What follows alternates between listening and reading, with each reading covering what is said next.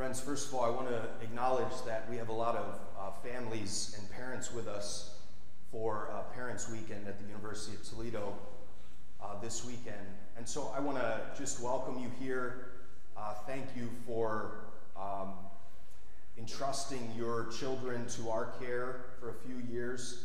I hope you know how proud you should be of them, that they've made faith a part of their college experience. There's a lot of things they could be doing, and yet they've made this place a home.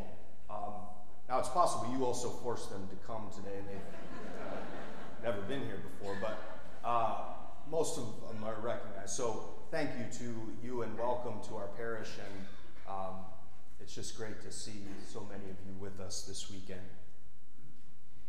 Friends, I think we really want to think that we're in control, complete control of our lives.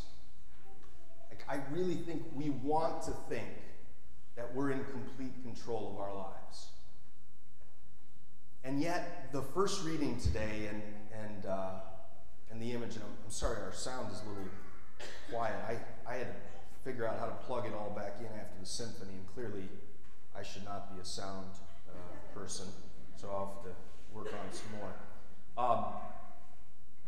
That image, I don't know if you caught it. So the Israelites and the Amalekites are fighting, and Moses is interceding with God, and every time he holds his hands up, they're winning the battle. But if his hands start to droop, they lose the battle. Right? And so he gets tired at a certain point, and Aaron and Hur come by, and they lift up his arms so that they can prevail in battle. And I want to propose that image to us as an argument against the idea that we have control of our lives. Right? Now, let me be clear what I'm not saying. What I'm not saying is that we make no contribution, that by our choices we play no role. But what I am saying is, if we think of our lives as the plot of a story, there are other characters in the story, right? We are not the only actor. God and other people are in the cast of characters that make up the plot of our story. We are interdependent in more ways on God and others than we can possibly imagine. And so to act as if we're self-sufficient, to act as if we're independent, I would say is naive. And so Moses knows that he needs Aaron and Hur to hold him up, right, in order for God to prevail. You know, I was thinking, Deacon Justin gave a cool homily, I thought, last weekend on how we're often spiritual toddlers. We treat God like this transactional sort of genie where, you know, I just request God when I need him, right? In that sense, he said we're not mature, we're spiritual toddlers. I want to focus on the positive view of being a spiritual toddler, which is a toddler knows that they are dependent. Right? Now, they might think that they can do everything themselves, but ultimately they kind of know they need you. So I got the chance over fall break to go babysit my nephew, who's 2, for a couple days to give my sister and brother-in-law a little break. And that was an adventure. See some kids here. And they live in Holland, Michigan, and so we were I took them to Lake Michigan, and there's this big sand dune at this park that leads up to this area, like a couple hundred steps leading up to it to overlook Lake Michigan. And so I said, Teddy, do you want to go see the lake? And Teddy's in a weird phase right now. He only talks in the third person. He says, Teddy would like that. Teddy would like that. So he decides we should crawl up the sand dune going up. Okay, so we went up the sand dune going up, get to the top, we look at the lake. It was like 20 seconds, and he says, Teddy's done. Okay, Teddy's done. So then he wants to climb back down. And I said, Teddy, why don't we roll down the sand dune? That'd be a lot of fun. Teddy doesn't want to do that. Okay? Teddy wants to jump down every step. Okay, so, there's like a couple hundred steps. So it's really tall sand dune. So of course, you know what you have to do with a toddler. You hold them while they jump down every step. Okay? Teddy loves this, he said. Of course he does. It occurred to me though, I didn't entertain this, but if I had let go of his hand, okay, that kid, he goes tumbling a couple hundred stairs, right? I mean, and as soon as, and of course his mom's taught him, as soon as he's going to cross a road, as you teach kids, right? As soon as they're going to cross a road or go down a step, they immediately reach out for your hand, right? Reach out for your hand. Because they know they need something to latch onto to secure their safety, right? They know they're not independent, right? As much as a toddler might want to say that they're independent. And so I just think this facade we build up, that we think we can be independent and self-sufficient, we need to reject. We need to reject it on a human level and a spiritual level. On a human level, we are so reliant upon what other people have made possible for us, right? Everything we do was built on the foundations of someone else who built it before us. Everything. Everything.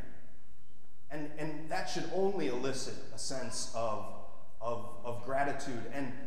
But also on a human level, when we go through really tough times, right, we've got to have people that can lift us up, like Aaron and her lifting up Moses. Right? We've got to have people, right? Because we can't go through the really tough parts of life alone. Right? We just can't. Life is too tragic, right? There's too much bad stuff that can happen to us for us to be meant to endure it alone, right? We have to rely on the help. We've got to be willing to ask for help and to ask for the support of others through dark periods. I wanted to look at it spiritually in terms of prayer, because the church pairs up, if you know this, the church pairs up the first reading in the gospel every week. Second reading may or may not have anything to do with anything. I mean, it has something to do with something, but not necessarily a connection. Right?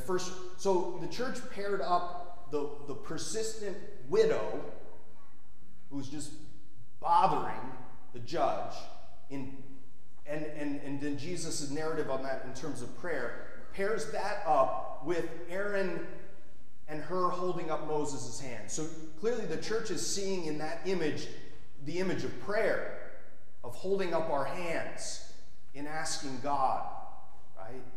And so I want to also talk about spiritually, we are not in control, or at least in complete control. That's why we pray. We pray to say, God, I can't do this myself. If we never pray, we are acting as if we can do it ourselves. When we pray, we say, God, I can't do it myself. I need you. There's too much going on. I can't fight all of the enemies. It's interesting this happens within the context of a battle, a physical battle. And I know we don't like to think of the battle of good and evil in terms of a war, but the scriptures are just really clear that that's what it is. There's just no way of getting around that in the New Testament, right? That they see this as a battle between good and evil, and we've got some tough enemies, right? We've got some tough enemies. The Christian tradition talks about three primary enemies in our living out of holiness, right? The world, the flesh, and the devil.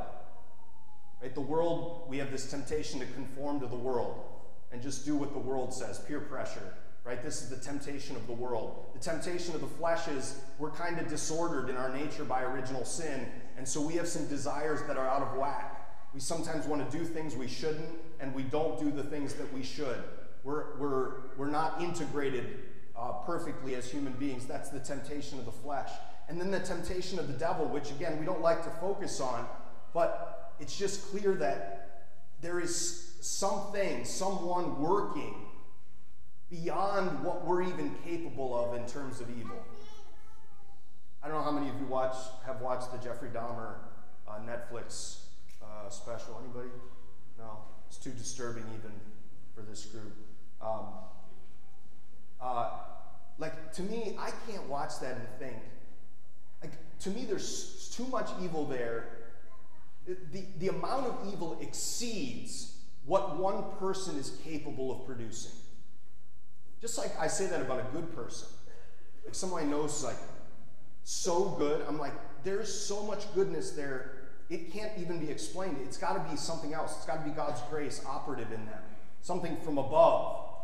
There's so much evil in certain things, there's got to be an excess coming from below. Like there's just too much evil and injustice to explain by bad individual choices.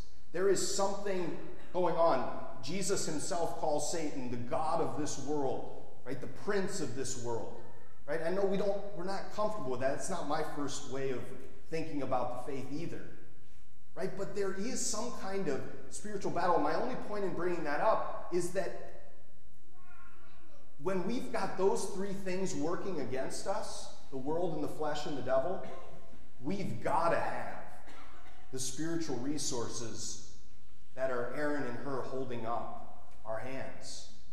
Like, we've got to have prayer. We've got to have all of the spiritual resources that flow from another image of two hands being lifted up, right? This image, right? This first reading is a great prefigurement of the cross, right? In which Jesus' hands are lifted up like Moses's, taking on all of the evil of the world for us, right?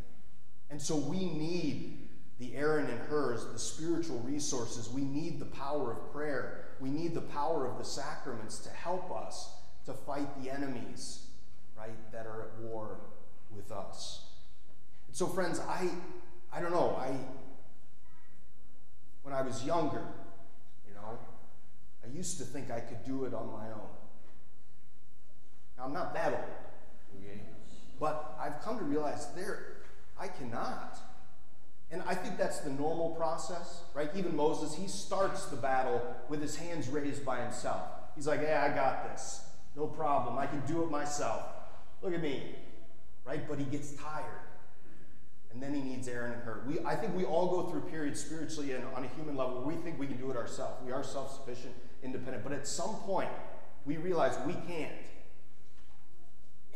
Right? And it's then that we realize we are so interdependent on the other cast of characters, other human beings that make up our lives, and we are so dependent on the power of God's grace to help us to prevail through those difficulties. So, friends, we obviously make a contribution to our own life. Our actions matter, right? The way we live our life matters. But let's also realize, right, that we need the help and the support of others, and we need the help